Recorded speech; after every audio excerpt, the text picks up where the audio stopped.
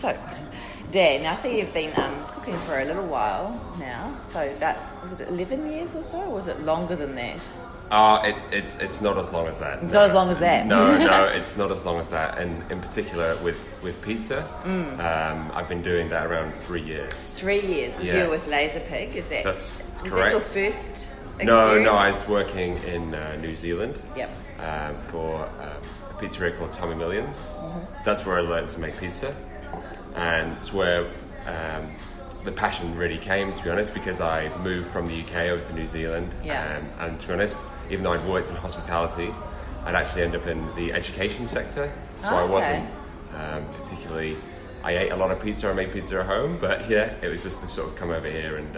Cool. Yeah, making pizza, and I found that I absolutely loved it and loved sort of pushing myself to do new things, and yeah, I've sort of ended up here. Where was the pizza place in New Zealand? It was in Wellington. In Wellington? Yes. It's a pretty good hub now, isn't it, for food, Wellington, and fantastic, coffee? Yeah. Considering the size of the city, it's amazing, the food you get, it needs something, because the weather's not... You can't always count on that, can you? Yeah, well, people will say that, but I'm from a pretty harsh place in the UK for weather, so I was like, it's fine by me, no worries. Yeah. So, were you in hospitality in the UK as well, or you know education? So. Well, I managed a cocktail bar. I was working in all sorts of different hospitality industries, but in the kitchen it was always something that I was, I guess, a little bit scared of. In a way, I found kitchens quite an intimidating place, and it's taken me a while to sort of build up the confidence to be where I am today, to be honest, leading a kitchen. So, yeah. Is that because of like the fast-pacedness of it, or of or getting the food out on time? Like, what's the most intimidating thing in the kitchen? I guess I was just out of my comfort zone in terms of producing sort of high-quality food. I guess fast-paced, and also, I think the characters that you encounter in kitchens are more intimidating than, say, front of house or anything like that. But I now completely understand why they're like that. The deadlines and the high standards that they have to meet, I completely understand why I've been in some tricky situations before. Yeah. Do you think it's changed? Like, do you think the way that you deal with front of house is informed by having been front of house, or is in the heat of the moment, is it hard to hold on to that? I think personally now I'm a very calm person. I don't ever get sort of angry or raise my voice, really. I understand that people make mistakes, but I definitely learned from other sort of chefs yelling at me and things like that. It's definitely molded who I am as a cook today. So, for sure, yeah. And the pizzas that you were doing at Wellington at Laserpig, are they similar kinds of sourdough bases? Do you do sourdough base here? Is that what you're doing? No, so that's not there. Not here. So in Tommy Millions, that was New York style. Predominantly by the slice. Yeah. And then obviously at Laserpig, it's sort of more Neapolitan style, like wood-fired pizza. So there are two different types of pizza, cooked in different ways. And basically what I've tried to do here is do a sort of a harmony of the two, if I'm being honest. But what Laserpig do and their dough is very special. I don't know if you've ever had their pizza, but it's a real joy to work with that dough. It can be equally as frustrating as it can be rewarding. Okay. Because they're using the leaven, is their yeast, and it completely varies, especially with the heat, the weather that you have over here. It really changes the dough day to day, and you can get some just incredible tasting doughs, or you can get some really tricky ones where you're trying to make sort of 700 pizzas on a Friday and the dough's not quite right. It can be quite a challenge. Wow. Yeah.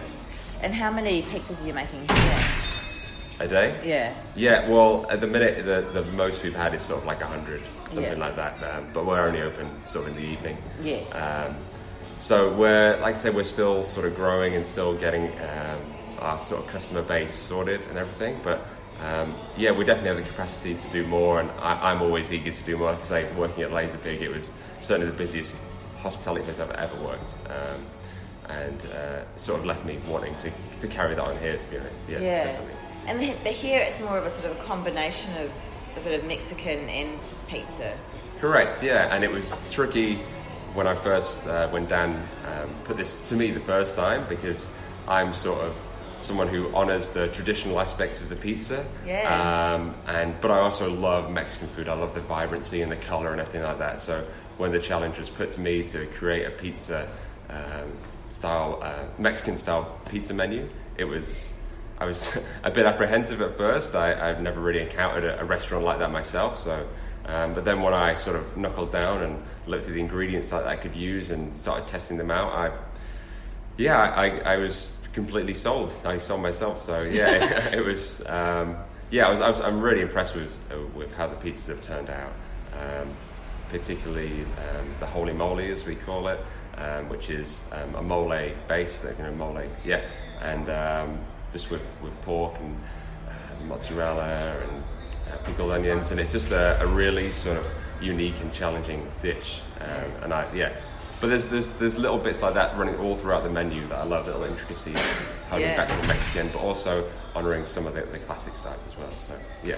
And so you sort of said you thought about the ingredients, but where else did you get your inspiration? Was it from looking at books or Instagram, or to try and get some ideas of how that might work on the pizza, or did you really just go back to basics with these are some ingredients?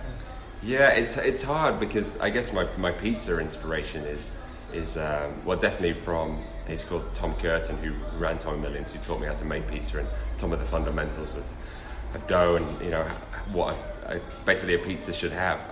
And then there's sort of classical sort of Neapolitan style pizzerias like Una Pizza Polenta in New York, where they literally have like 5 ingredients max on their pizzas. So these are sort of where I look at as a pizza, where I want to go, what I want to try.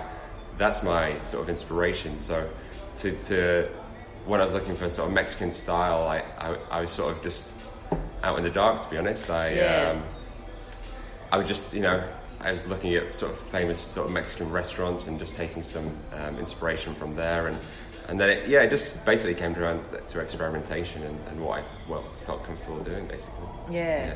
And as for the bases, have they got any Mexican influence, or are they sort of straight? The actual basis of the pizzas? It's the mole. I mean, we use San Marzano tomato, obviously. But in the dough, in the dough. Sorry, no. I keep it classic. Okay. Yeah, keep it absolutely classic. So thin, or? Yeah, it's a pretty thin base with quite a puffy crust. So that's what I was saying, the balance of the New York and the Neapolitan style. Because, and it's the dough.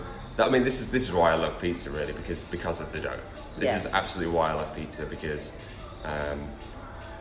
And it's why I love pizza in general, is because if you're a chef in like a high-end kitchen and he's asked to prepare sort of 10 of the same starter or whatever, you look at them and they will all be exactly the same, to the finest detail, their looks and how much they weigh and everything like that will be exactly the same.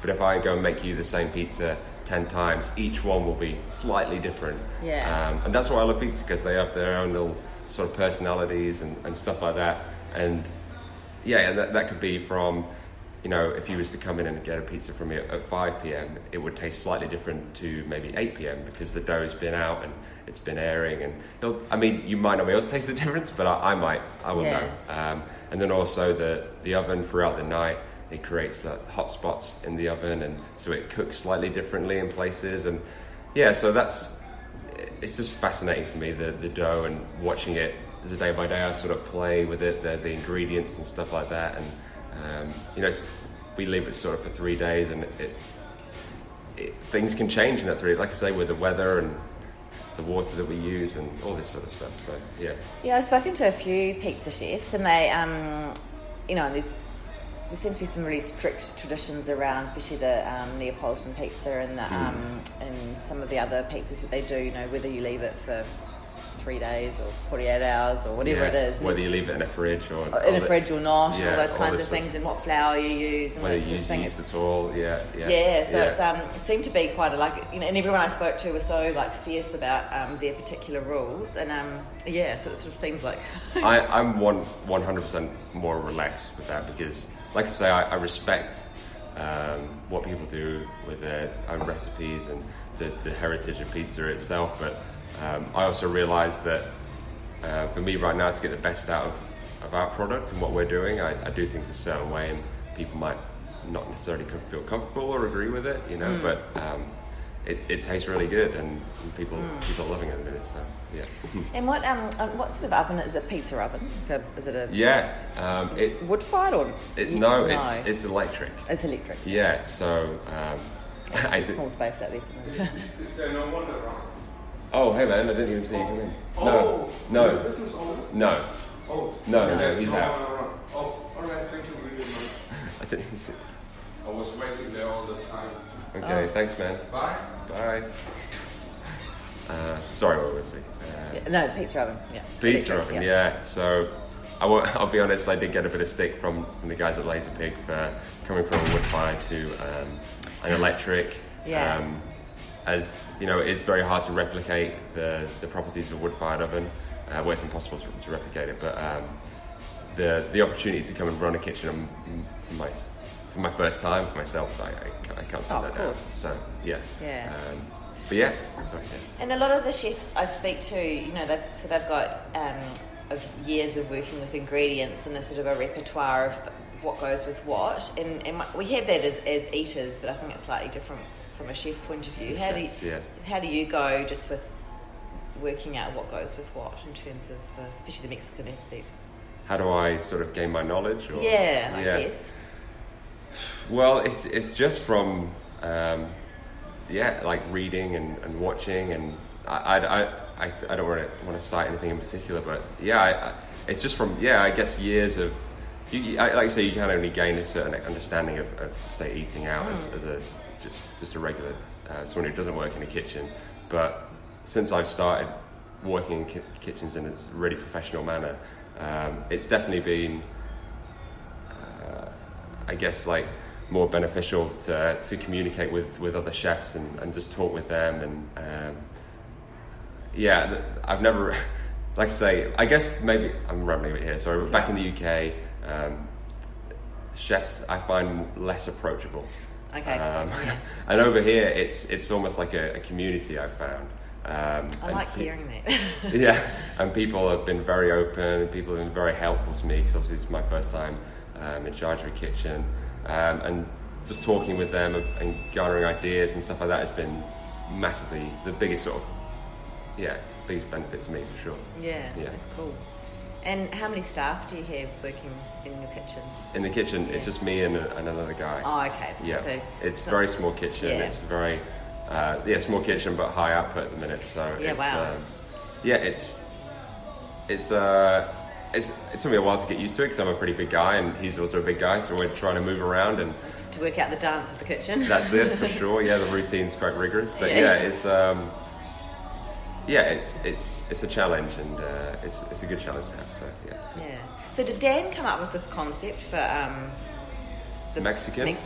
Yeah. So when I first met Dan, he just laid that down to me, and I would like to say I was a little bit confused. I've never really heard that before. I was like, okay. I mean, I know there's like a Japanese fused pizza place over the road, and that confused me as well. So I was like, well, if that's just the theme of the street, I guess we'll go with Confusion, it. So that was what he laid down to me, and there really isn't many other people doing it, which could be A, worrying, or B, a good thing that we're doing something completely new and different. But it's been fun. It's been great. Yeah. And so when people come in, like, what's the, do they order some, because you've got some things that aren't pizzas as well? Do they have tequila? What's the idea of what's the ideal night here? The ideal night is that you'll come in, you'll have a couple of sides, so maybe some nachos or elote or some pepitas or something like that. Have a pizza or two. We also do burgers now, just to please the masses, and sort of a Mexican vegan burger that we do as well. And then we have the tequila flights here, and they've just started them sort of last week, and they've been going down really well. And me as a thinking back to my student days, having tequila on a night out, you just sort of do the shot and regret it, and you'd be quite sad about it. But here, the tequilas we have such a fantastic range, and we also have the Vidita sort of after drink to have with it, and it's just some magical pairings that are going on in the bar that I've really come to appreciate what they do. So yeah, just have a good time, and I want everyone to be relaxed because I don't take pizza too seriously. I don't want people to take it too seriously either. I want them to just have fun and just try all the different things we have on offer, basically. Yeah. Cool. So, yeah. Great. Sounds good. Cool. That'll do. Thank you. Cheers.